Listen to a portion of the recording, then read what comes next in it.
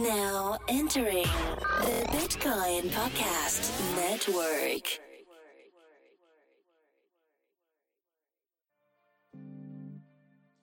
Yeah. Welcome to the Bitcoin Podcast. We in OutShine.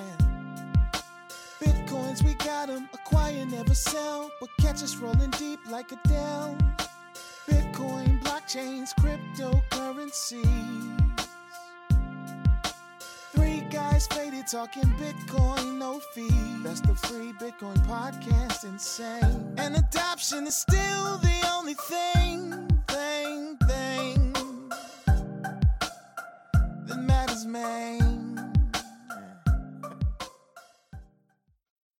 Hey everybody, welcome to the Bitcoin Podcast, episode 204. I am your first host, Marcello. I'm your second host, Corey, because D's not here. So I get to second place today. So, Yeah. And this is kind of a special episode where we're not going to have too much of a roundtable. I think we're just going to have an open forum discussion with Chris DeRose concerning, diversity in blockchain. Do we need it? Are we ahead of the times? What does it take? Does it matter? yeah, Stuff like that. We get into like a lot of real diversity racial issues. It's not, these have some type of, it of course has some type of tie-in back to crypto. I would say the majority of our conversation is not about that, but we tie it back a few times around, and it's important to kind of talk about that kind of thing because like the same issues do play a role here. Of course, we don't come up with any solutions because race is way bigger than the crypto, right? And the importance of inclusion is way bigger than in crypto. But just the overall general idea of inclusion and what that means and why people act the way they do, I think it ends up being like a really interesting, productive conversation. It was good. Well, before we get into that, I just want to say that we're sponsoring Token Market 2018. It's a 2-day conference, June 28th through the 29th, that will cover a wide variety of topics, during which we'll hear from leading VCs, innovators, and legislators, such as Vinay Gupta, good friend of the show. He's been on many times. You can hear views on the current global blockchain ecosystem and the growing token economy from the world's leading thought leaders in the industry. And it takes place at the Sunborn, which is a 5-star yacht and hotel in Gibraltar. Very exotic place. Gibraltar. Yeah. Perfect location for networking. What country is that? A country or is that a city in a country? It's the Rock of Gibraltar. It's like a country, isn't it? It's like the Bank of Gibraltar. I'm not that well cultured. Let's Google it on the air. Yeah.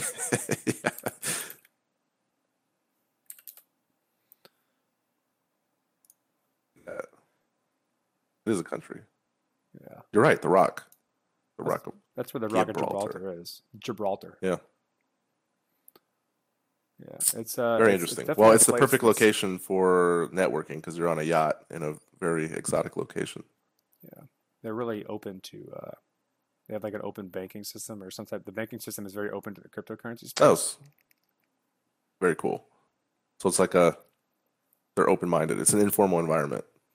So you can head on over to tokenmarket.net/conference-2018/register to buy your tickets, and you can use TBP15 and you will receive 15% off, and they do accept token payments. So you can use TBP15 and you will receive 15% off, and you can be on a yacht with Vinay Gupta. That's a pretty good deal. Yeah, buddy. That's a 5-star yacht. Jesus. I mean, I would go on a 2-star yacht. I think that would be... I'd go on whatever is allowed to be called a yacht. Yeah. Before we go into Chris DeRose, is there anything you want to say about consensus, or it's out of your system? You're good. I mean, I feel like the conference overall has become an executive level conference. So the purpose of going there is either to sell something, or like find somebody to buy what you've made, or to get a high level idea of what's going on, in particular towards enterprise/executive level. It didn't seem that much for developers. But if you have a product, it's a good place to be to get a lot of attention because there's like what 8,000-9,000 people walking around.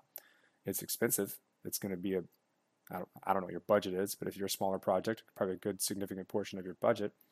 I didn't find it that useful because this is what we do, right? We've been looking around at the space, talking to people, interesting products, movers and shakers the entire time. So it wasn't that interesting for me because I had already seen a good portion of what was going on. Then again, to say like there was still a lot of stuff that I had never heard of, and I didn't have the time because there was so much there to figure out all of the things there without maybe like I would have gone brain dead if I would have tried to do that.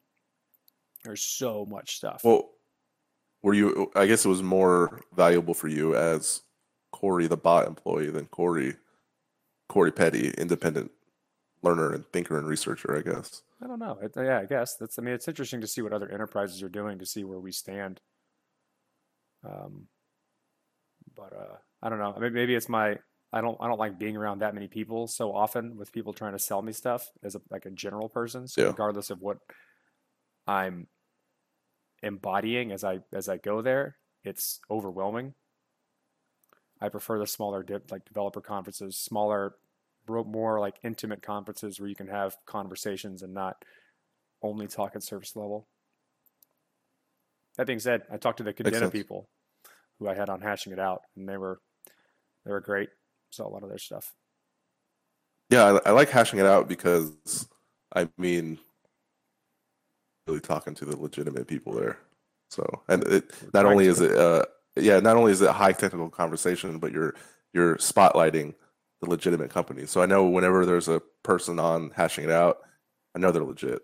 There's the thing though, is that like eventually we'll probably have someone on that's not legit, but the line of questioning that we go through will more often expose them, because if they're not able to like withstand the questioning that we have, that it should be obvious that they're not legit, because we're not going to like placate to certain things. Mm-hmm. But so far so good. We've been really happy with the quality of the types of people we've had on that show. Good show, man. Right on. That's good. All right. Well, no, we're good. Without further ado, we can just jump right into it. It's a good 80 to 90 minute conversation with Mr. Chris DeRose, and the first time we've linked up with him. So it's a long time coming. Also, yeah, if you would prefer to watch this, you can go to his YouTube channel and watch it. And so he basically recorded the whole thing, so you can see us, hear us. It's the same conversation. It's about an hour and a half long. Yeah, it's in the show notes, and also it's on his channel as well. And yeah, it's good stuff. Here it is. What's up, party people? This is Chris DeRose, and we are going to tackle such a difficult subject today. One of my favorite subjects, a controversial one. I don't know what's going to happen yet. Do I step in a quagmire? Do my guests? In fact, welcome our guests from the Bitcoin podcast, Dimitri, Cello, Corey, and Dylan. Guys, welcome to Bitcoin Uncensored. Hey, what's up? What's up? How's it going? Glad to finally be on here. Yeah, we should have collaborated on something in the past, but I put a call out on Twitter. I wanted to tackle something hard. I wanted to de-risk it for the audience, and I was kind of bored too. I'll admit it. It was a slow news day, and you guys showed up. You took the bait, and I commend you for that. So here we are. I'm going to cut right to it. Just get right to the heart of it. Why should anybody have a race? Like, why do we need this? Like, what is it that its function provides? Go. I'll go ahead and start here. I'm going to start from a privileged white perspective here. Sure. I've always felt that humans in general are tribal in nature, and it's very easy to kind of create tribes by hating somebody else, gathering around the hatred of something else, or separating yourself, us versus them mentality.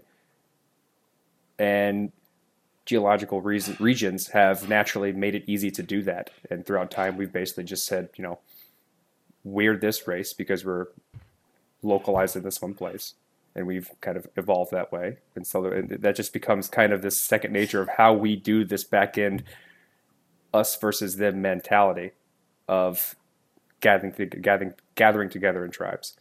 Now, with the internet and how it's basically allowed us to communicate or expand our worldview very quickly, we're starting to see some of those kind of preconceived notions break down because we're able to have experience in a lot of different cultures simultaneously really quickly, whereas previously we never really had something like that. Well, I mean, that's a good introduction to it. For me, I don't disagree with that. I think more specifically though, it's like I don't even know necessarily how you can tell race in many cases. So like somebody comes to me, right? And like for most people, they're gonna be shaking their head. They're gonna be like, oh, you look at the color of their skin. But like it's not necessarily that easy. There are people who are of a black race who don't have black skin. And so like I'm wondering to myself, I'm like, well, why then use this term? Why not just make it like the people with brown eyes? And then you kind of get into this thing like, okay, per your point, why is it that people centered around skin, particularly in 2018, obviously there's a history there, but can't we just like throw it out and just be like, okay, this is a brown-eyed person? And it seems like if we go that route with things, we solve all kinds of problems because then, like these difficult issues around ethnicity and IQ, oh, it's so dangerous, it goes out the window because now you have to deal with like IQ and eye color, which I've never seen that stat anywhere. I don't know. Maybe people with blue eyes are kind of dumb. And like, I don't know, maybe they're not, but maybe the irreverence around the subject is what gets people to stop focusing on trivial things such as skin color or not, as might be the case with the people with the brown eyes. What do you guys think? I think that I think it's cyclical. Like it's trivial natures is cyclical. Like, obviously in an ideal world, race is not an identifier. Race is not a big deal because, biologically we're the same, except for like the skin change thing, the skin color thing.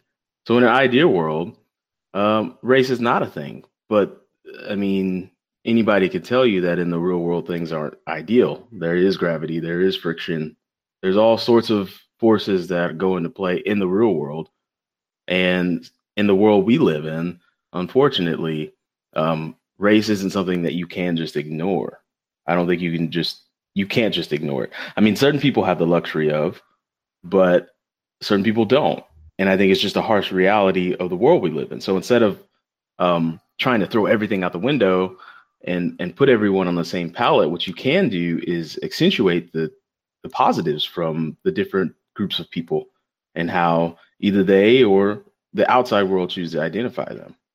But you can't just throw it out the window. That'll never work. Because if we take the word race and what defines it and try and throw that out the window, we're just going to make up some new word. Well, I definitely agree with that's the that. one we were using.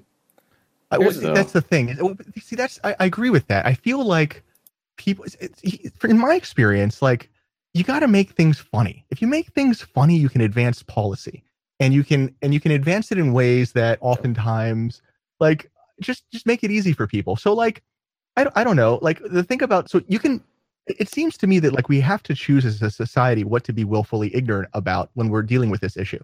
Because we can be willfully ignorant about like statistics on crime, or we can be willfully ignorant about inclusion in a group. And it seems like the latter is both funnier if you do it right, and less offensive if you do it right, and more forward thinking if you do it right. And so for me, I've been debating whether or not to like pursue that route. So like, here, let's try it out. Ready? I personally no longer identify as a white man. I am now identifying as an orange man. And like, while that itself isn't necessarily a funny joke, you can run with that under like the pretense of play. And it gives people the opportunity to declare an ethnicity for the purposes of testing this stuff out. And I think de-risking like the sensitivities on it, reducing the intolerance. Because like, I don't know, when I'm around people who are of like different like multiracial things and such, like it's usually oftentimes funnier IRL than it seems to be online and in a professional workplace. And it's not to say that you pick jokes at people based on stereotyping. It's just that like you play games of like maybe irreverence. And it seems like that brings people closer. Is that your experience, or am I way out of line on that? What do you think? I feel like the only reason race is a thing that people should consider these days is the stereotype that goes along with that race. And which, in terms of like, I don't know, the Bayesian viewpoint, they're more probabilistically likely to have been exposed to certain types of scenarios in social culture because of the reality that we live in that Dee just talked about. So, I mean, stereotypes are there for a reason, because they're more often than not, there's a high probability that people act a certain way if they belong to a certain race because of maybe situations outside of their control. But like, and that's the reason why I think we play race so much, is because we have to be willfully ignorant about something. We have to then make decisions based on stereotypes or probabilities of situations. And when we take that too far, you end up with, like, the extreme case of that is racism, where you say, black people act this way, therefore any black person I meet will act this way. And like, there's a fine line between these things, because there are certain racial backgrounds where people are exposed to certain situations because of something like institutional racism that's outside of their control. So you can't just throw it all away. Like, being a person that identifies as an orange person doesn't mean anything in a social culture where there is no experience of orange people. Well, I can create the orange identity, and this gets into the question of whether or not you pick your identity, which is also a lot of fun, because like online, for example, here's one that's like personal to me that I kind of enjoy at times, and I really don't at times. The Jewish identity. When a lot of the anti-Semitism was trending, I was having to defend the Jewish identity for, I guess, Jewish people, which is strange because I'm really not that Jewish at all. I'm secular. I don't go to synagogue. I've been to synagogue, like, sure. Like, I have a Jewish heritage in my family, but any like real Jew would look at me and be like, okay, that's not a real Jew. His name is fucking Chris. And that's true. But then like society calls on you, and because you're on camera through no real fault of your own, you get labeled, and now you have to like defend the Jewish identity. So that puts you in between this like rock and a hard place where like you are beholden to members of a tribe at which you have only a loose affinity, and at the same time you are the representative of which you are the authority to the majority group. And so like, if that notion were understood by more people, I think it would go a long way, because I don't know, like, how does it work then? Like, I don't think white people really have this, in the sense that like nobody competes for whiteness, though it could be said that maybe like, I don't know, like blonde, blue-eyed, tall people do at some level, or have historically. But yeah, I mean, that's kind of what makes that, for me, that's what makes the whole thing kind of like flippant, is that like you don't get to pick your ethnicity at times, or if you do, then you get to define it. So like being orange allows me to do that, and I can say anything I want about the orange identity, and no one's going to call me out on it, save for maybe we now have an orange man for president. It's a big movement for it's a big part of our culture now. We're very proud of that as orange people. Big step forward for the orange folk. Yeah. I'm going to get opinionated here, I guess, ruffle some feathers, but I, for one, think choosing your identity is kind of like a byproduct of a very affluent society. I think a society that's been going decades now without survival in its purest form being something that is pushing to. Like we overproduced by 60% the food in our country. Like, that's not survival. Usually for the greater majority of humanity's existence, finding food was tough. Like, that's a basic survival need. And now in this century, in the last 2 centuries, it's like, it's not that big of a deal. We've got food out the ass all over the place. I don't really understand global hunger. It's a thing, but there's so much food everywhere.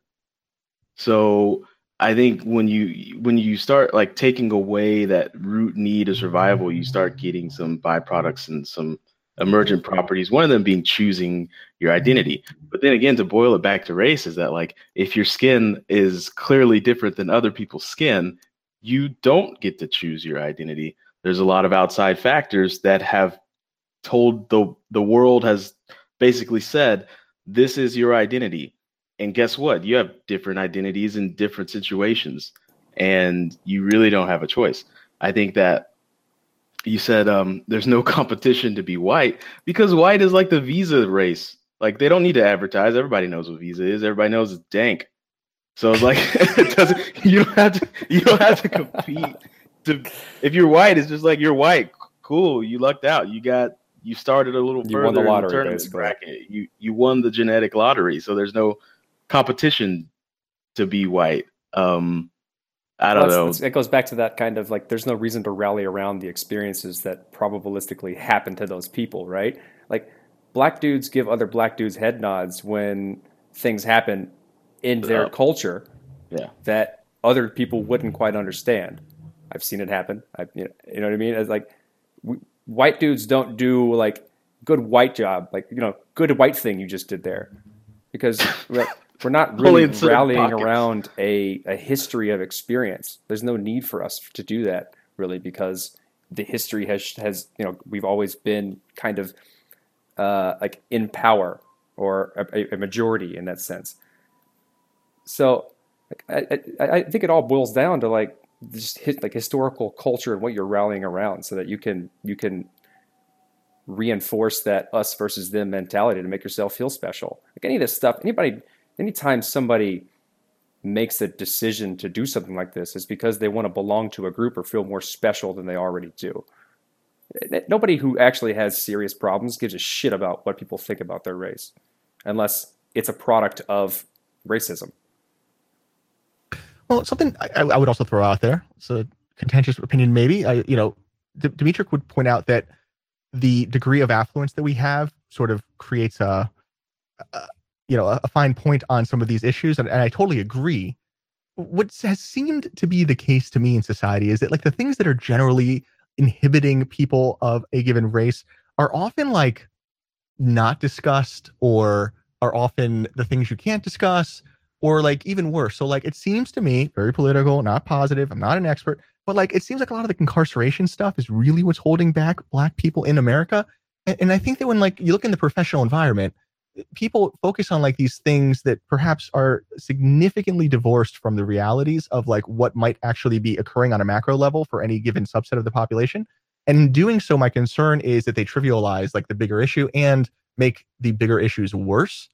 And I get it, because I think people want to like signal to people that they want, I don't know, to accommodate them in any capacity, but they kind of do like more damage than good at Talking about like times. social justice warriors, and they're it's like the race baiting thing, like, okay, like let's say you have the nation's attention on like what we can do about genuine tragedy in this country as it affects like low socioeconomic people in tough neighborhoods who do happen to have brown eyes. Well, like we could do something with that. And instead, people will maybe focus on like, I don't know, just some nonsense crap at the workplace that is very nice to do, probably cool. But at the same time, like maybe does that cause resentment with other people who like don't understand what the real issue is?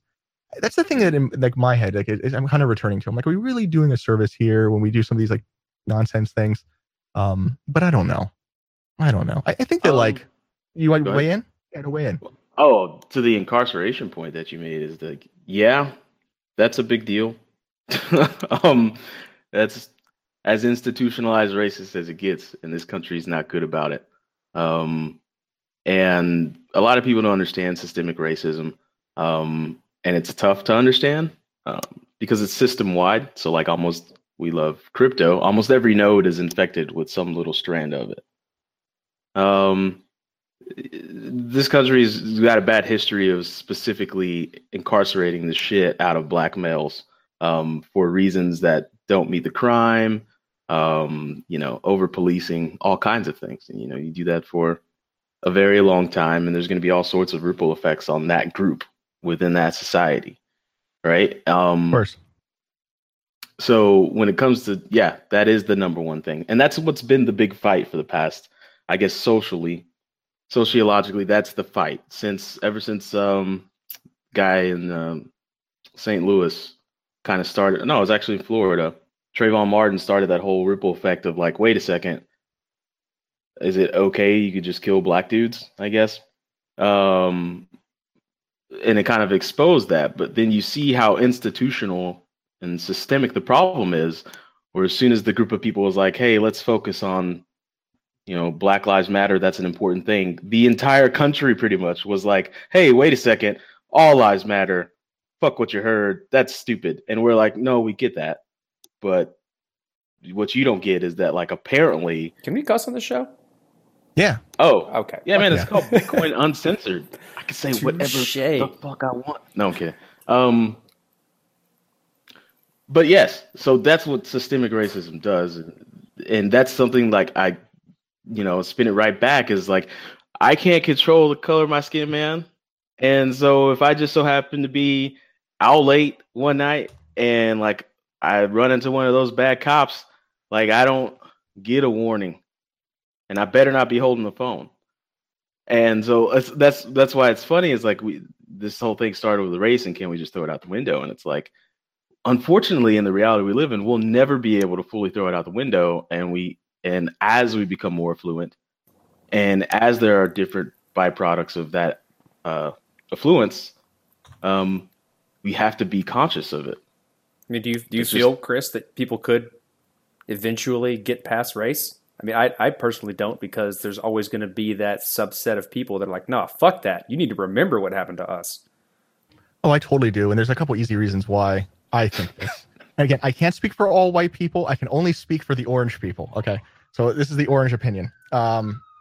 First off, the thing about Black Lives Matter that I think probably went poorly is number one. I think that like you have to consider that like a lot of people end up in America having had nothing to do with the history from prior to their arrival. So like when they get lumped in as having been a precursor like agent, I think that breeds resentment, and understandably so, because like, I don't know, for example, maybe you come from like Italy, or maybe you arrived at the turn of the century, or maybe your heritage is one of like fighting for the North in the Civil War, and then you get kind of pissed because like you have to answer for the sins of fathers that weren't even yours.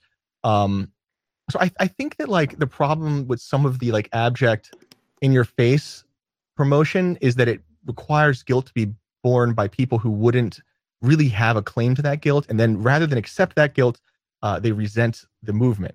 Whereas, like, conceivably, to me at least, the movement could have been focused perhaps on less like incendiary accusations and gone from there. Now, it's easy for me to say, and BLM has as much control over the words of its adherents as we do over Bitcoiners, and I get that. Mm-hmm. But yeah, no, more to the point where like people can get over it. Like, America's always been a melting pot. So like when my grandparents got married here, like I think one was a Jew, one was a Catholic, and like I'm told that was like a big deal at the time, and it ain't nobody give a fuck nowadays. And my presumption is that it'll probably happen with skin color too.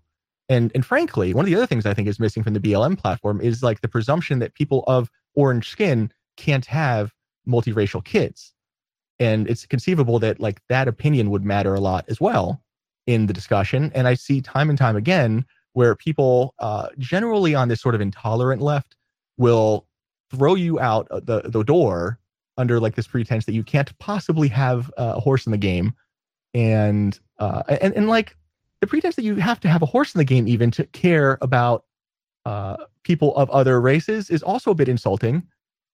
In that, like, it presumes that like we're not all here at least a fairly like high socioeconomic educated level towards some degree of civility as the population is run. So like that would be my experience for whatever that's worth. And I am authorized to speak on behalf of the orange people. So it's the official opinion of the orange ethnicity as well. Now we meet another orange person, I could say I have an orange friend. Yeah. Now you can talk about orange people all you want and identify with them because you have an orange friend. I have an orange friend. So I see this, I don't know.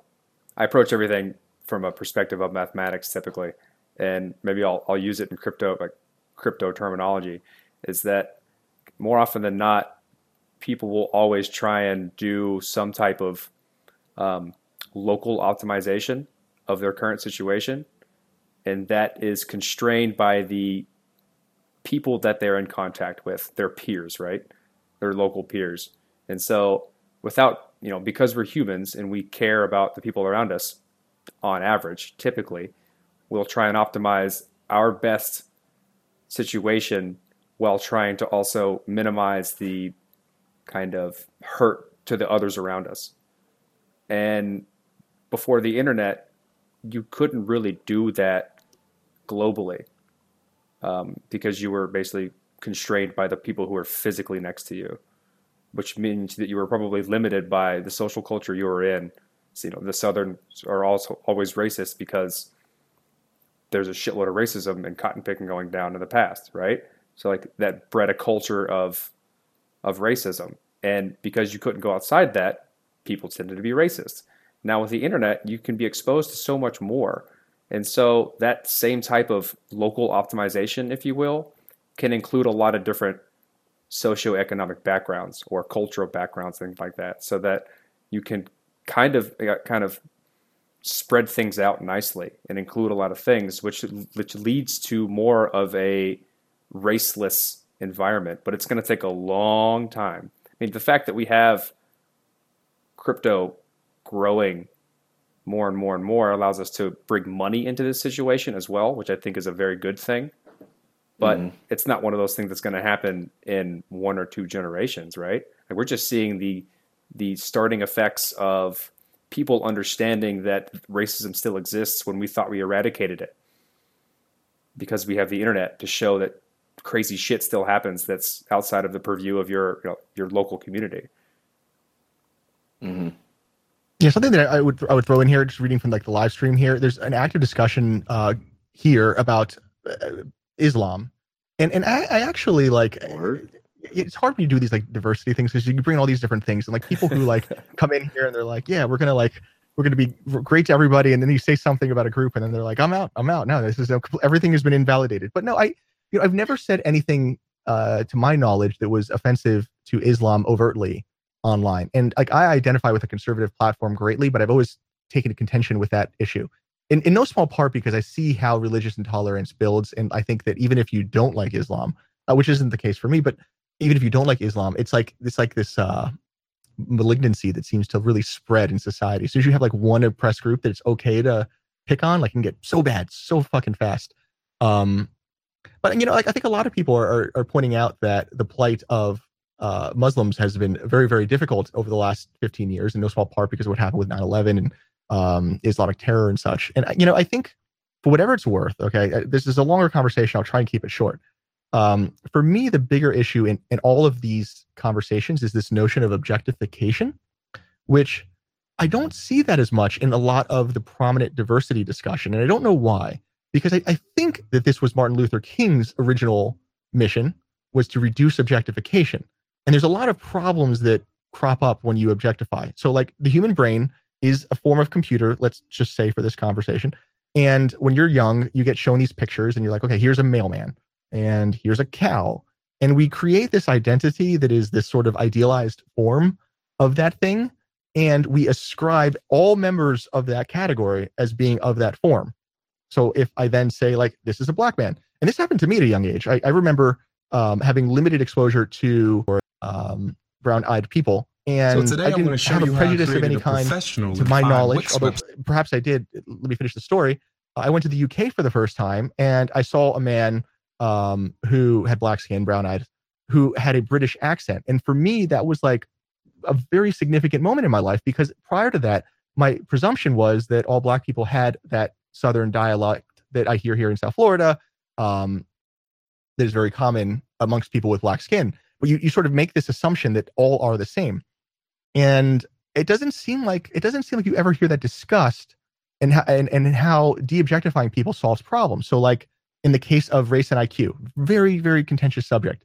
The problem with making the assumptions that these types of studies might suggest is that, okay, let's just say that like there is on average a lower IQ amongst people with black skin, which by the way, orange skinned people can't identify with that because Asians on average have a higher IQ than orange skinned people. So like it goes both ways. Okay, it's fine. It's understandably sensitive. But like, let's just say steps were taken. Like we had better education in primary schooling. We reduced recidivism rates and incarceration. There are more fathers in the home, these types of things. Well, what ends up happening is the change then becomes no longer an exception. It becomes less and less and less of an exception. It ends up being that the race and IQ might start to even out as these changes are made. But because the popular conception hasn't changed, then you are holding against the individual who has overcome that macroeconomic like norm. Now that individual has to bear a burden that is not his to bear. which is kind of like what, I think I touched on earlier, wherein like you get called upon to defend like Judaism or something when you're only, maybe half Jewish at best. Then it's the same kind of thing. So like, I don't know. Like, what do you guys think about this objectification thing? Is a return to that useful to you guys? Have you considered that? Do you need to think about it? Do you think that I should throw that out? What am I missing? There's a lot in there. I get it. Yeah, that was a lot to unpack. There was a lot to listen. So, do I think objectification is a net positive or a net negative? Is that what you're asking? I think what I would ask is stereotyping the issues that affect diversity? Is the bad guy, to the best that we can identify, this notion of treating individuals as beholden to a group? Like if you can take an individual, look at him, and make no presumption about him or her prior to interfacing, does that focus remove a lot of the problems that are in society and certainly in the workplace, even, as a function? Yeah, I say yes, but you take those conditions and then you take it to the long tail and you get to 1984 real fast. Everybody's wearing like gray single-breasted suits and emotion is not a thing because they've eliminated objective qualifiers and like everybody's kind of the same. I say it would be a net negative because I hate dystopian stories like that, where there's no color and there's no, I don't mean color like a racist or a racial sense, but there's no color to life because we've stopped putting these identifiers on things and everything's just a gray and beige. I don't think things would necessarily be better without objectification. But that's just my opinion. Well, do you think that when I think of a businessman object or a business person object, what comes to mind? And is that a productive, for me, it's a person in a suit.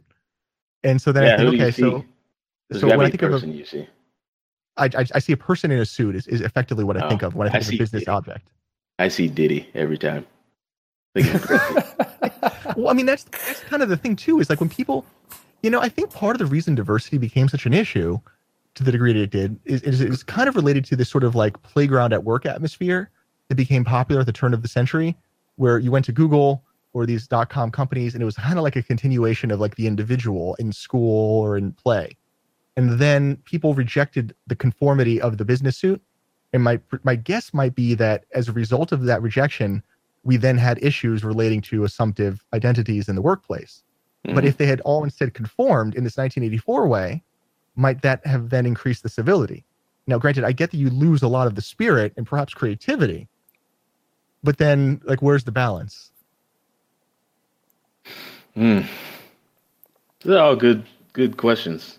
I mean, I don't want to throw the flow of things, but the only person in this, I think not the only person, but Cello, you are straight down the middle, 50 black, 50 white. Captain, you're pretty ambiguous. Do you feel any of these pressures whatsoever? Or are you just kind of like electric slide, like none of this? I mean, you haven't even spoken up about your opinion on any of these things. Well, I mean, is this in the context of the space we're in, or is this in general? Because I don't really... We've stuck pretty general. I mean, we could tie it into crypto, but we've stuck general thus far. I mean, generally speaking, I don't really run into any barriers or hardships or really have any observations. I'm more of the orange man, like Chris, to be honest with you. Orange man, this is going to be a thing. We've got another orange man. This is 3 we know of: Chris DeRose, Donald Trump, and Marcello. I don't know. People are different, man. They're always going to be different, and you need to accept that difference because, like Dee said, it's the spice of life. Like, how fun is life if everybody's doing the same damn thing? And you can't go through life without these archetypes that you kind of spoke about. Like, you grow up making archetypes, you can make decisions based on those archetypes so that you don't have to like think about every single fucking detail of everything you ever see. You can make decisions relatively quickly and get through life regularly pretty well. The main difference between, I think, like a racist and a reasonable person is their ability to meet somebody new and not automatically go with the flow of the archetype. They can accept the person for who they are, even if it's starkly different than what their archetype says about that person. Mm-hmm. And that's all. I don't know how you teach that, but it's, as a human, you're never going to get past that, in my personal opinion. That's always going to be the baseline of how we make decisions and get through life, because things are getting more and more and more complicated. So we're going to need to start making more and more and more assumptions about the things around us to get through life without going crazy. Yeah. I feel like if you don't have a full range of human diversity, or even just a small segment of it around you, it's going to be really easy to dismiss others, whether you're in the crypto space or in life in general. And if everyone around you is like you, it becomes a simple matter to disregard the views, opinions, frames of reference, and ultimately the value of other groups. So I like to think that the podcast that we do is so successful because it's pretty much half black, half white. And I think the diversity of thought is absolutely vital for our success when we represent ourselves in public. And I think it's very vital for a healthy society within crypto and in general. Yeah. Our network is diverse, period, come to think of it, when you look at the people that create the content on all the shows on all our network. So there was something that you said, Chris, when you were talking about objectivity. When I think of objectivity, I automatically think of data. That's just where my brain takes it. The thing that I hate about that, though, is that data is useless without a narrative. And I feel that the crypto community doesn't sees the opportunities to like create the narrative that's good. They always kind of just throw the data out there because most of everyone in this community is I don't know, technically inclined, and somebody who's purely technically inclined really doesn't give a shit about a narrative. They just care about what the numbers say and what the numbers mean, what they imply. But we don't really seize the opportunity in around data like, what is it? 87% is white dudes in crypto, and then there's 13% left over that's female. You know, I don't know the gender, the racial breakdown of the female population, and I know that's still good news because it used to be like 97% is white dudes, and now we're down 10%, 87%. And I feel like whenever you hear or see data like that, any sort of I don't know, as you put it, identity data, we don't seize the chance to turn that narrative positive. Like there's not enough reports out saying like, hey, it was 97%, but it's 87% now. There's that many more people in this space, that there's that much more diversity. And I think that that's just me being on a soapbox. I think this community could be better about controlling that narrative of that objective information. I think it's too early to even care about it. You know, the movie Hidden Figures wasn't about the NASA space program. It was about a bunch of black women who became mathematicians and served in a vital role at NASA. And if NASA was only a year old, they wouldn't have made the movie about them. There needs to be time for a space to mature and to have an identity and figure out those problems. And then you can't have a black blockchain meetup somewhere. That doesn't solve anything when you just segregate groups like that. The space is too early. The data is too early. And I think it's all nonsense. I think we just need to wait. That's my opinion. Yeah, I think what you guys are describing, and certainly Dimitrik, is this notion of framing and even reflexivity, which this almost starts to tie into crypto if we want to take it in that direction. But when you come to a stage and you say there are no women in Bitcoin, or there are no black people in Bitcoin, whatever you're going to say, it doesn't actually promote that inclusion. What it seems to do is highlight the lack of interest, and I think that kind of is a self-fulfilling prophecy. It creates a feedback loop, and then everybody is of the mind that this is the status quo.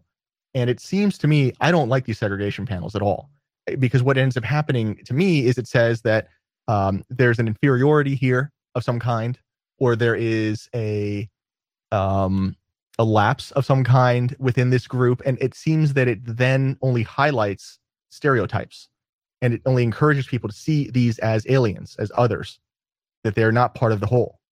And I don't know that I don't know that there are easy guidelines on how to avoid that, and I'm sure that that's very well studied elsewhere. But it just does. It seems very patronizing, and I think when it goes really bad, what ends up happening is you take people who are thoroughly underqualified to be at these events and be in these places, and then makes that person representative of the group. And then you're like, okay, so you pick somebody who's in way over their head, who is now speaking on behalf of a group affinity and just making an idiot out of a group when it could be an idiot out of just one person, maybe. So I've seen that happen time and time again in this space, and nobody's really willing to talk about that. And I get why, but that's one of the things that I kind of resent in a lot of these like diversity initiatives. I like the idea of promoting to the underprivileged. That's a great idea, but yeah, I without getting into anything too like tough, like we had this notion of the minstrel show. It was really not cool. Yeah. I don't wait. What's that about? The minstrel show. I mean, like, okay, so like there's this notion of like the stereotype of a black man that was like post-Reconstruction era United States. Is where you have blackface and it's like vulgar and what it does is otherize the group. It says like this is not one of us because their some identity is that of the exaggeration of their features in a presentation that is deformed. And like that's kind of where I see that heading as people are promoting like segregation, and particularly in the name of a group. That would be my concern. I get that that's a little bit extreme, but that could be where it ends up, and I don't want to see that. And if nobody says anything, that is kind of where it's probably going to end up going, which would be my concern. I don't know. I feel like there's a lot of diversity in the space, and those who aren't in it probably don't want to be in it. And if you look at the total distribution of race, creed, color, sex, whatever, it's probably a microcosm of the tech space in general. And I don't think that we're offensively not looking at someone, because the idea of at least open blockchain networks is a technology of inclusion. And because one of those percentages of people is a small portion of the entire distribution doesn't mean they're a minority. It just means that that's the amount of people in that subculture that gives a shit about what we're doing. And to then make the narrative around, we'll take women, for example. That's kind of the canonical example. We need more women in the space. No, we need any woman who wants to be a part of the space able to join. And we don't just need more women. Who gives a shit? If people would like to be a part of this community, they should be welcome into it, and we shouldn't try and cast them off. But we shouldn't force a sub-community into the space because their percentage is low across the total distribution. That's the wrong outlook. And I don't think, maybe I'm speaking from a place that doesn't understand the trials and tribulations of a minority, but I don't think that we're really keeping people out. Maybe outside of like fees rising in certain networks, so they literally can't use the network because their subculture is poor, and we've lost those use cases. That's a different story. But in terms of just like people being able to contribute or speak, I feel like we've been pretty welcoming. I personally don't give a shit what you are. I want to know what you can do or what you have done, and that's interesting to me. And then once I know that, the perspective of your background as a minority, if you are one, is interesting because you've probably been exposed to things that I don't understand from my background. So then that conversation becomes interesting. But forcing the background first, I think, is the wrong idea. And that's what the product is of women panels or black panels, or pushing these we need these subcultures of groups to then fight for more space across the entire distribution. I say yes. I think that when you bring up these inclusion events that are so specific to certain groups of people, I think that there's these these connotations that it's kind of segregational. Because it is at the base of it. But to me, if it's more inclusive when, okay, I'll just put it to you like this. It's as real as it gets. As if I'm walking in a hotel and there's like two different conference rooms and they're both having blockchain like demos or come learn how to program on the blockchain. And the break time on the room to the right, they're playing like I don't know, like the countryest country singer of all time. And in the left, there's like, I don't know, some John Coltrane or maybe some Busta Rhymes. I'm going to the one to the left because it's just I feel like that's where I'm gonna learn better because I'm gonna be a little bit happier. It's gonna be cooler for me to go in there. And so like when you say it's an inclusion event has this bad vibe of it being segregational, but really it's just like, no, we're focusing an effort to include more different types of people. And I got this lame saying from a speech that I heard is like, you don't take over something, not take over it, but you don't boil the ocean, you storm the beach. Like you focus on one thing at a time, and then you look up and it is more diverse and it is more inclusionary of different types of people. I don't know what that saying means. It's like you focus on one small thing instead of the okay. whole big ocean, right? Yeah. Like it's a one thing to say like everybody can join this thing. Come on in. And if you're on the beach, you're staring at the ocean, you're like, well, I mean, do I go in down there or like do I go in over there? There could be jagged rocks over. I don't know what. No, you focus on one small part, and these inclusion events, whether it be gender or race or whatever, is just focusing on that one small part and exposing them with ease and less friction. And All then here's like a I don't know, maybe an argument to what you just said. Then in terms of like if you saw those two rooms and the two different musics playing in terms of like a workshop, you'd go to the one that's playing more along the lines of what you're used to and what you'd like to be a part of, right? And that's turn fine. up music, absolutely. Cool. Now, Rap what if music. someone walks into that room and said there needs to be a shitload more orange people in here because would it's say- not diverse? The Right. thing that I would say is, what do orange people listen to? Let's put that on the radio. Do they? No, they don't really care about this music, but they need to be a part of this discussion because they're Orange not people listen represented to here. polka. We're very big on polka.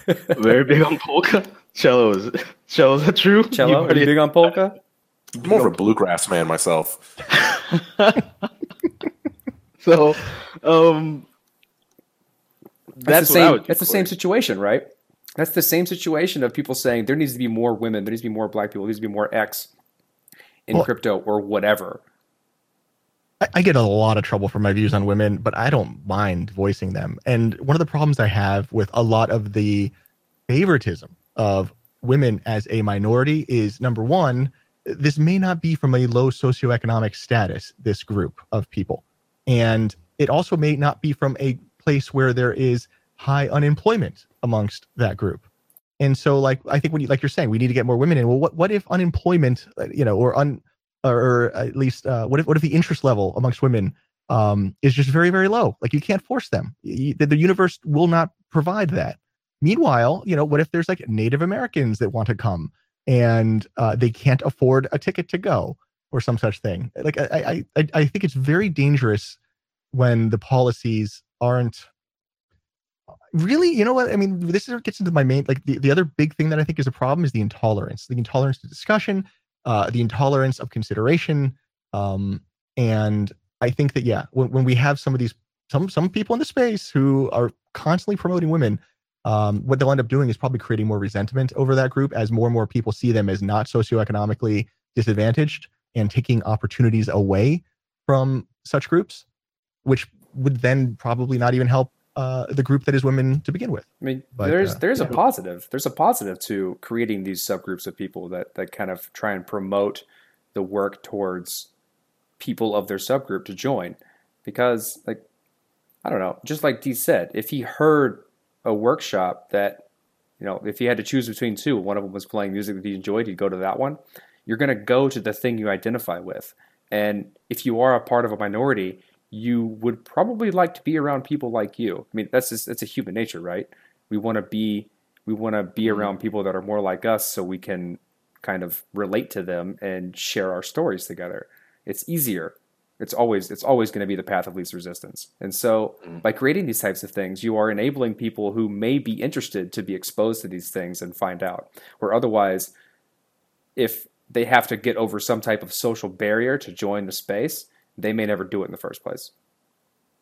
Well, something I would just throw out there real quick. I don't know that I accept that John Coltrane has to be a Black identity music of any kind. Like, because I have an album myself and listen to it all the time, and I'm white as they come. The other solution, I mean, this is very political. The other solution is to stop identifying by these ethnicities and just be American. Like, why can't John Coltrane just be great American music? Because identifiers are context, and you need them.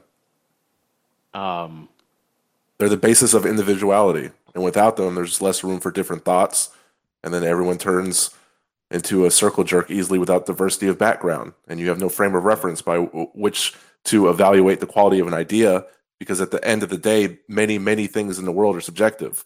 So if this was a Motown movement or a white bluegrass movement or whatever, we need to give context to that. Identifiers are important.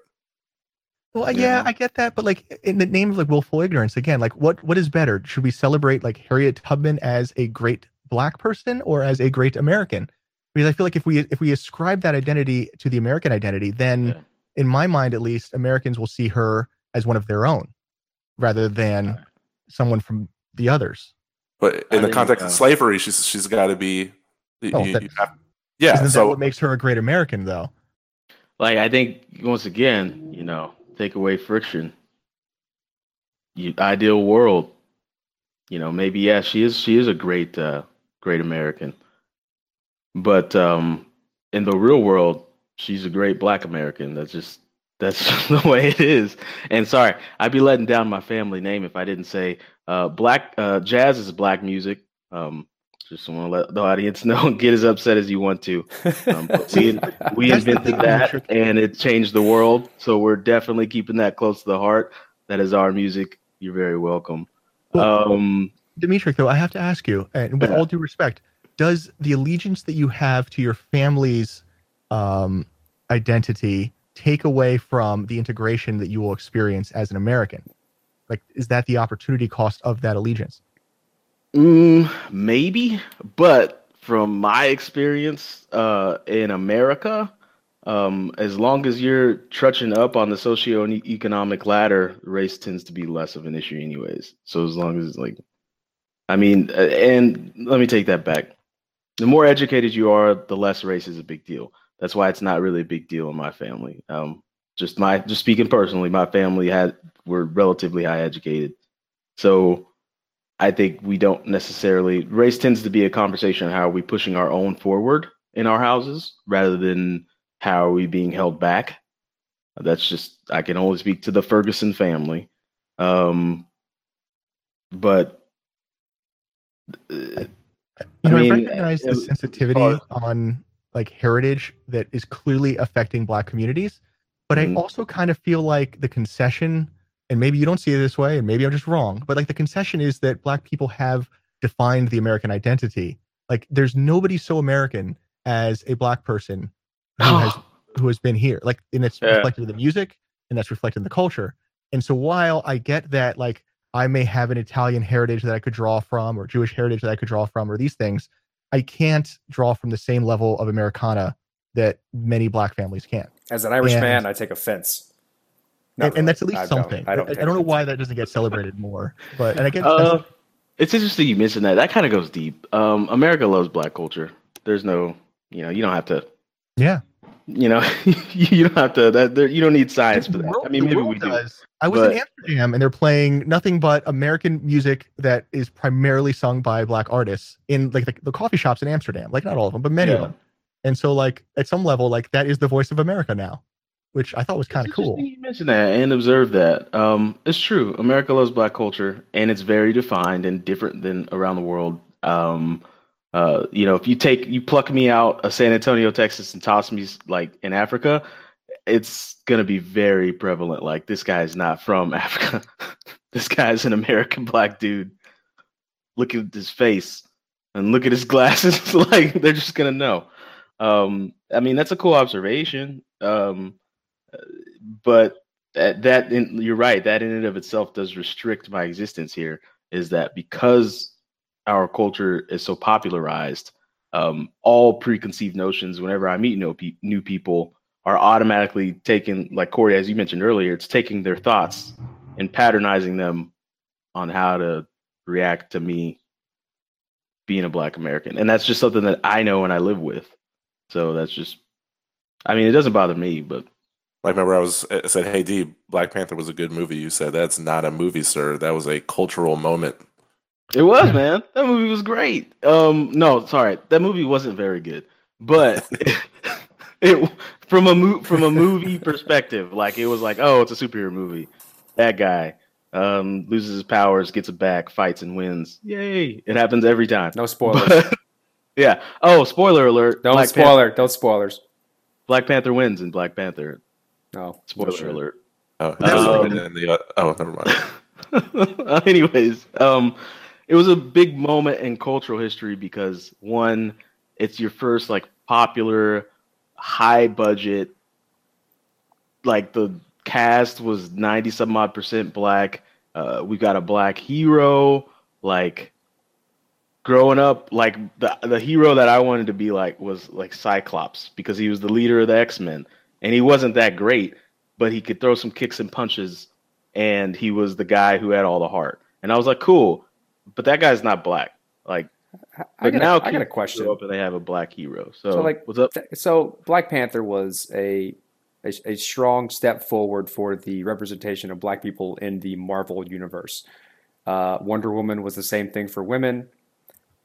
But if you say, maybe objectively speaking, these movies aren't very good, does that mean you hate Black people and women? Yes. What? I'm kidding. I was joking. You guys were so serious. Everything was so serious. I had to just bring it for a second.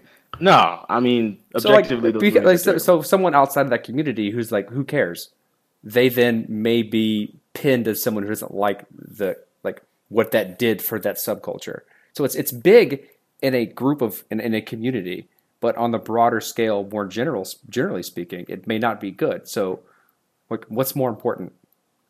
Well, my hope is that we've had the Pink Panther, we've had the Black Panthers, and I'm hoping for an Orange Panthers movie now that we have an orange president. We'll see if our people get to tell their side of the story. Who else is a part of your community? I'd be curious to know other people you identify with. I don't know. Guys, put comments below if you know any orange people, particularly in blockchain. I'd like to know. We got one. Cello's here. We got Cello. We got two. I heard Carrot Top's come out with a coin, so we got three. Go. Carrot Top coin. What the hell do you know Carrot Top has a really interesting multi-ethnic story? Long story made short, you can look up Carrot Top, the comedian in Florida, was named after a man who was, I think, one of the first. I don't forget his exact claim to fame, but he was like abandoned after one of the wars. He was picked up by the Miami Indian tribe. He then married Native Americans. He fathered Native American children, and he ended up an ambassador to the Native American community from Washington, and had his home here in Miami. And that whole story is actually really fascinating, and it's a really cool. They can make a Disney movie out of it, because like that kind of a story is a cool American hero, because there's a real like melting pot story for Carrot Top, the original, not two. He's Jack too, so that helps. What the second one is, yeah.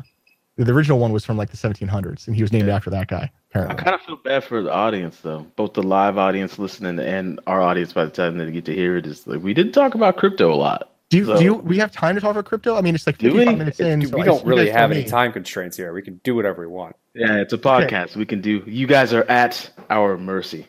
Do you want to introduce the crypto identity stuff, or should I? I think that's an interesting concept, because like everything that we just talked about could be ported over to the cryptocurrency world, and I think we should dive into that. That'd be interesting to me.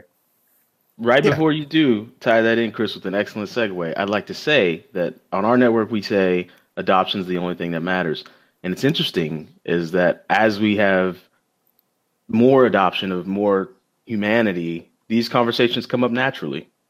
They do, because I think it's a good sign overall for where the community's headed. Because like we're stepping outside of the realm of just very focused, highly technical conversations, and we're drawing more general conversations into what how the community makes that up. So I thought that was a good thing to point out. The floor is yours. Go for it. I'm getting a beer. I'll be right back. Yeah, so I don't think people quite know the role of technology and identity, and it's interesting how I've seen it transpire over the years. There was in my youth the Apple user and the PC user, and these were identities that you opted into. And if you were an Apple user, the enemy was IBM, and if you were IBM, I don't know who the enemy was, probably nobody. But the Apple user was the minority group in that case, and so like you had something to prove, and you oftentimes had just a burden to bear as a result. And then you fast forward, and the open source movement kind of starts, and then before you know it, you have the operating systems of Linux now introduced alongside Windows, and then eventually OS X and the Apple products. But people who would identify with these technologies ended up forming little communities, and they created safe spaces. You know, these little magazines, like Apple Magazine is a safe space for Apple users, or an Apple community group. There's no like PC people that generally get tolerated to any significant degree in a Apple community group or a Linux group, same kind of thing. And then now here we are in the crypto space, and it is like that times 10.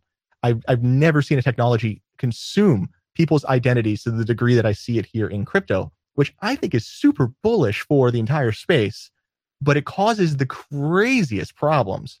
So much so that like you generally, you know, and obviously today I've been battling on Twitter between the Bitcoin Cash group, who best I can tell is an out group minority, versus the Bitcoin.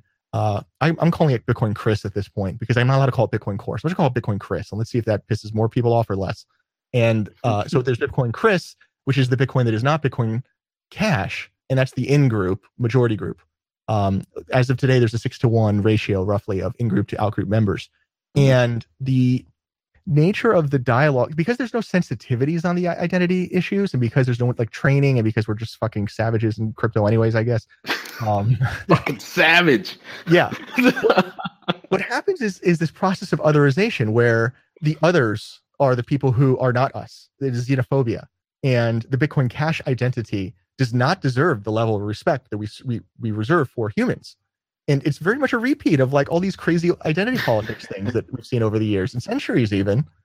And I don't know, there isn't enough civility in my mind as a focus right now. And I don't think that's good personally. But I think that's the introduction to identity. Now you guys take it from there. Let's see where I have a personal opinion on the strong differentiation between Bitcoin Cash and Bitcoin Chris, if you will. So like what started all of this, in my opinion, was a strong push for some type of ideology. There's a strong ideology to, you know, against the government, damn the man, all about inclusion, so on and so forth. And Bitcoin, in its origination, embodied a lot of this. And so people like Roger Ver, who, and the cypherpunks, and all the people who aligned with that ideology fell into Bitcoin really quickly because it enabled them to use Bitcoin as a vehicle to push their ideology.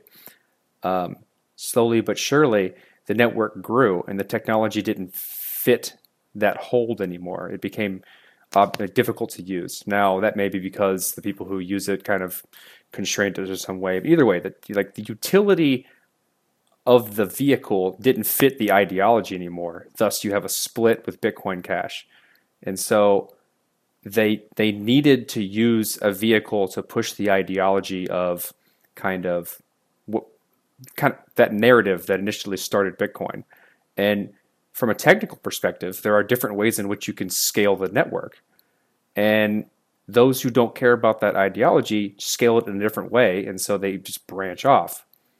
And I feel like Bitcoin Cash is the embodiment of the original cypherpunk ideology, but may not end up being a technically wise way to scale things.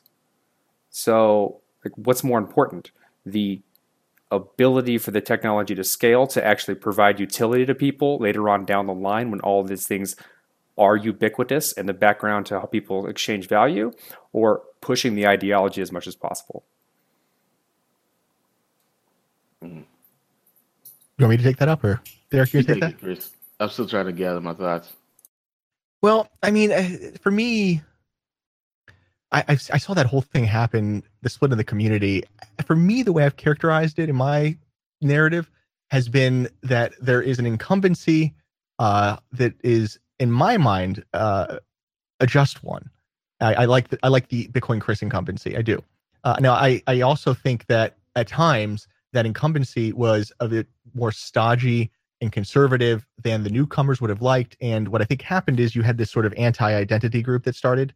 The anti what do they call it in the UK? Anyways, the anti-group identity that started, and anybody who had any bone to pick with the incumbency just started to get picked up under the umbrella of Bitcoin Cash as the uniting force that was defined by the oppressors that are the incumbents, which is a very classic, like, political, like, almost as like rote, I think, as it gets for any political movement.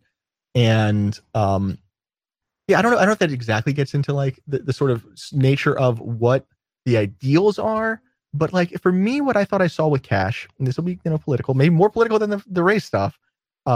The first principle is that the incumbency has to go, and then by virtue of that first principle, narratives must be reconstructed such that anything that they propose is bad.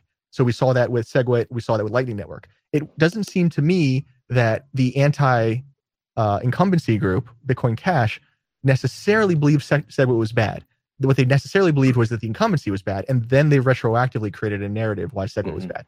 And they did the same thing, I think, with Lightning Network. I agree 100%. And so I think that they then also took what was perceived as community virtue in the form of, I guess, the libertarian appeals and things like that as part of that narrative.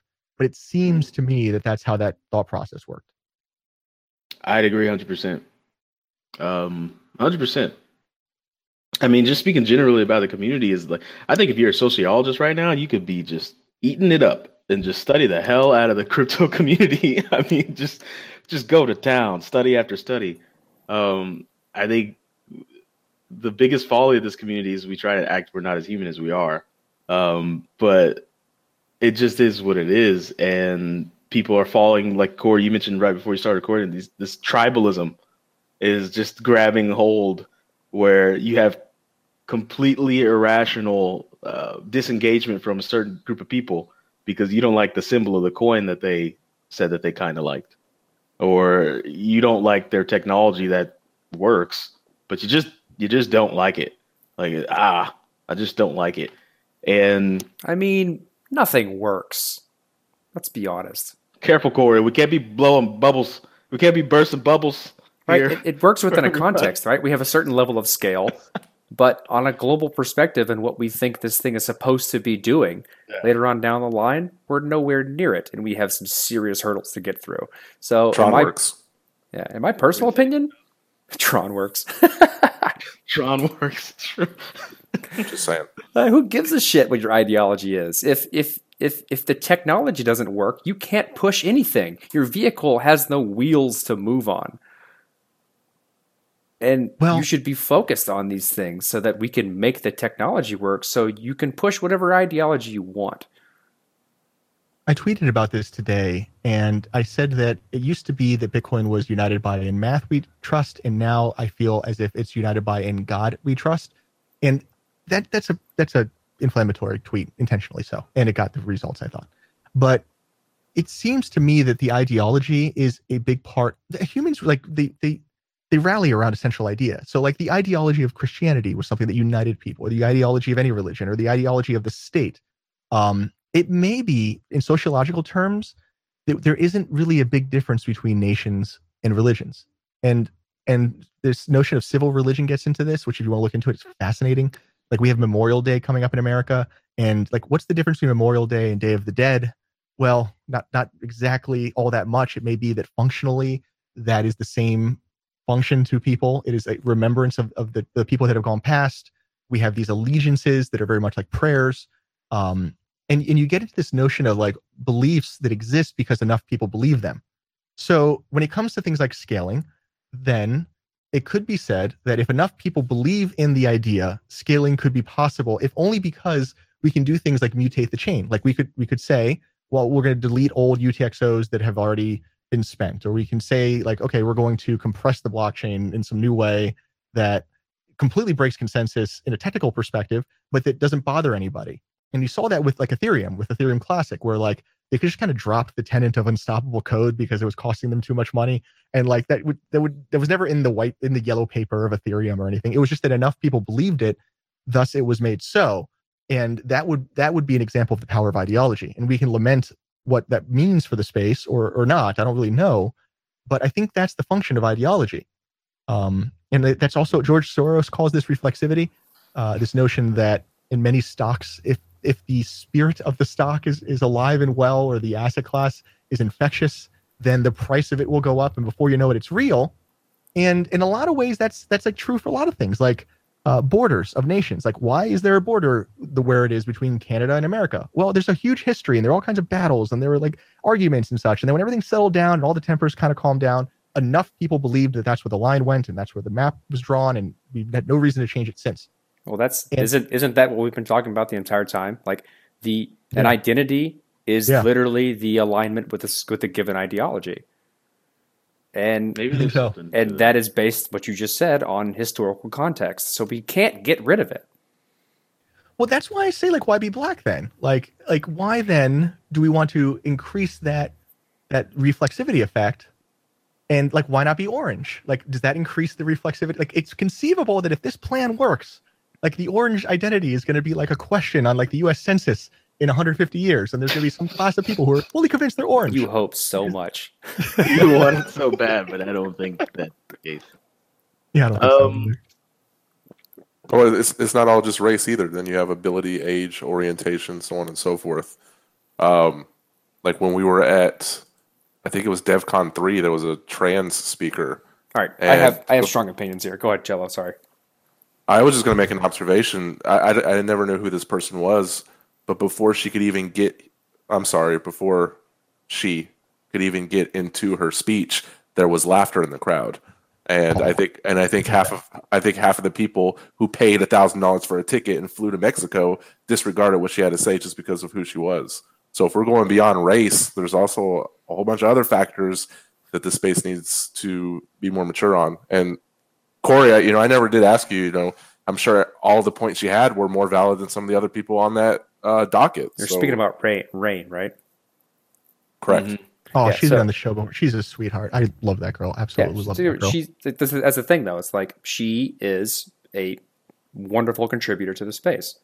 I don't really give a shit what she identifies as because it's outside the context of what I care about in this space. She can do whatever she wants. That has no effect on her ability to contribute to the space. And like, I don't know, like the whole like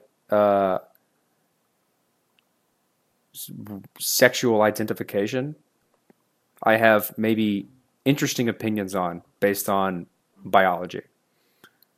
Like there are certain things in which you are as a human in terms of your genetics, and there are certain things in which you feel, which are influenced by the environment you grew up in and the things the experiences that happen to you. Mm-hmm. Should you be able to say you are not that biological thing? Or should we even care? That's a good one. And so like this goes straight into the transgender scenario, right? Like some people may like there are edge cases, there are mutations, there are anomalies. Should we make an entire social class for anomalous behavior? Well, we have hermaphrodites. Like everyone forgets about the hermaphrodites. And you're right, but that's an anomaly. That's a genetic mutation that is anomalous. It may also be true for trans people. There's not that many of them. Sure, but do we create social structures for anomalous behavior? Everybody say, okay, you're an anomaly. We'll treat you as one, but that has nothing to do with your ability to contribute to whatever you'd like to contribute with. I don't really give a shit what you identify as because it's outside the purview or kind of, it doesn't affect this space. So who gives a shit? Well, would you care though if she said, as a transgender person, I thought we should approach it this way, or I think this way. As a black CEO, I thought we should do it this way, which a lot of people do approach problems that way. Yes, and then that is important. It's almost like we can't bring it up, but it's okay if they bring it up. Well, here's the reason why it's okay for them to bring it up. They may have life experience that people outside of that experience can ever relate to. And you need to take that into context if you would like to try and solve problems and not create echo chambers. Because like we said earlier, if you get a small amount of people trying to solve problems, they're never going to solve problems outside of their experiences. So if you make a subgroup and they're the ones that are creating a technology that's supposed to serve everyone in the world, if they aren't listening to the problems of people outside their subgroup, they're never going to solve things that will affect those people. And so you should listen to the types of problems, scenarios, ideas, perspectives of everyone outside of what you personally know and try and make something that works for them too. Yeah. My 2 cents on this, because I've spent a lot of time on this, humanity is really weird in the sense that the more oppression you face, the more knowledge you gain in weird ways about how society works. And like we see this, as we discussed earlier, with Black people and music. They have the most beautiful music as a result, no small part a result of the oppression that they faced. And I see that same exact pattern happening with trans people right now. If you get the privilege of talking to a trans person about love, you will get a crazy side of the world you never knew existed. They will probably impact you on a very deep level and give you more questions than answers, but also should be understood as a beneficial thing. Like that knowledge is secret knowledge that like we will never have. That like Rain had to endure the shame, the judgment, and all of these things in order to learn. Like that is what she gets for that burden. So life is weird that way. I don't know. Nobody knows why it works that way, but it just seems like that's a common pattern. That's when diversity goes well, like out of the park, like you just knock it out of the park. It's usually those types of things that happen. And it's sad because like someone really has to sacrifice to get that knowledge. And they're usually great people that do. But like that's how the world benefits, in my experience, that I've seen. I think that to speak to your point there, Chris, about like oppressors or having a history of oppression or whatever, it does create very unique lenses because there's identifiers. We said that word a lot, identifiers, but because this whole damn thing is about identity. But there's like intrinsic identifiers and there's extrinsic ones too. And I think that the less that a society has these boundaries that maybe aren't written, but there definitely are boundaries, those are kind of like extrinsic identifiers. Like I can't control what society may think or may not think about me. I can only control the intrinsic identifier that what I identify with internally. And different groups of people have to deal with the reality that their extrinsic identifiers are going to mold their reality. What about that white chick that tried to be Black? Huh? What about that white chick that tried to be Black? Yeah. How do you feel about that? The article on her in Jet Magazine. There's a Netflix documentary on her. Apparently, it's pretty. I just watched that. How do I feel about her? I mean, she read a lot of books. Like you said, right? Like there are extrinsic and intrinsic identifiers. Like you can't change your skin color. How do you feel if I were to say I'm a Black person? That's how would I feel? Yeah. Depends on how much we've had to drink, Corey. You're cool people. I know you for the majority of my life now. So like I can identify with the Black community, but can I still say I'm Black? No, you can't. You better watch it saying you can identify with the Black community too, because like that's say what? Very dangerous road to go down. Very dangerous. I grew up. I mean, my background in high school, like I was probably a minority in my high school in terms of white people. Oh, so that's okay. So that's I was exposed to the Black community and kind of and I enjoyed it. That doesn't make me Black. It just makes me understand the community a little better because I have experience inside of it. Right? My local community had nodes of people that had experiences outside of like white affluence. So I have more experience there. And so I can identify with the types of things. There's a word for like, I think it's a meme, like the mimetic of a culture, right? The things that you pass around within a given culture that everyone in that culture identifies with. I might be sympathizing more than identifying. I don't know. You would maybe know. I don't know. Like I understand it. I can see it. That doesn't go over my head. And so because of that, when something happens, I can laugh and say, "Hey, that was funny." And like, "Yeah, that was funny. I'm glad you understood that." Right? And that's that head nod that we talked about earlier. Mm-hmm. And that's the whole idea, is that if you're continuously expanding your worldview, you get exposed to the experiences of more and more and more and more subcultures, which allows you to think outside the box more and more and more. If you don't ever do that, then you're just going to stay in echo chambers. Or if you fight it, you're just going to stay in echo chambers, which doesn't progress anything. I don't think there's I hope you can give me an example. I don't think you can, of an echo chamber being positive.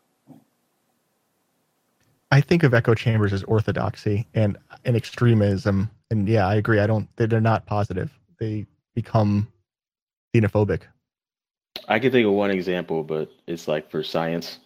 If you're studying echoes, it would further our knowledge of echoes. Thank you, D. You're welcome. You asked for one, I gave you one. All right, you did it. Well done. Well done, sir. Should we wrap up this episode? I feel like we really did a good job of tackling stuff that this is fun. Will talk about. I'd say I had been listening to Bitcoin Uncensored for a long time, and I have always called you the jerky boy, especially when you had the other guy John on here. Yeah, John Seth. You were the jerky boys of Bitcoin because you pushed the boundaries of what people were trying to talk about, and you purposefully tried to play on those types of faux pas. I always wondered the day that I was on this show what it was going to be like, and I never thought it would have been about race and identity. Thanks for the weird tweet, Chris. Yeah, I just so happened to be just as bored as you when I was like, black people don't exist. I guess I'm going to have to go into this. So see what I mean, though? He's the jerky boy of the space. He purposefully creates things that are inflammatory so that people respond to them and have to address the situation. That's a positive. I do that a lot. I hope this means you'll listen to us now. Doesn't always work. Sometimes it blows up on my face. Do we have a new fan? I hope we have a new fan. Well, he spelled our Twitter name wrong, so I'll let that slide. At least listen to us from time to time. No, you guys are great. This is fun. We got to collaborate more as best we can, and I look forward to meeting you guys at a conference or something. And I enjoyed this very, very much. Good deal. Well, guys, you want to do like a sign out? You want to tell everybody where to find out more about y'all? Yeah, well, you're gonna hear this on our show after. I mean, obviously, there's a live stream going on right now. You didn't hear that part. And you didn't take place in the conversation in that live chat, but if you're hearing our show, cool. For those of you listening to Chris's show, thanks for tuning in. We also have a show at the Bitcoin Podcast. Every Sunday we release a show, and then our network, there's a litany of other shows that come out throughout the week. Evan Vanessa's on there, DJ and Yes, Reese Lynn Mark. I hope I'm not missing Colin. Corey, you have a new show with Colin called Hashing It Out. We do a lot, Chris. So this you can holla at us, and I can say that because my dad's black. Holla, holla, holla. Holla, holla. All right, guys. Hey, you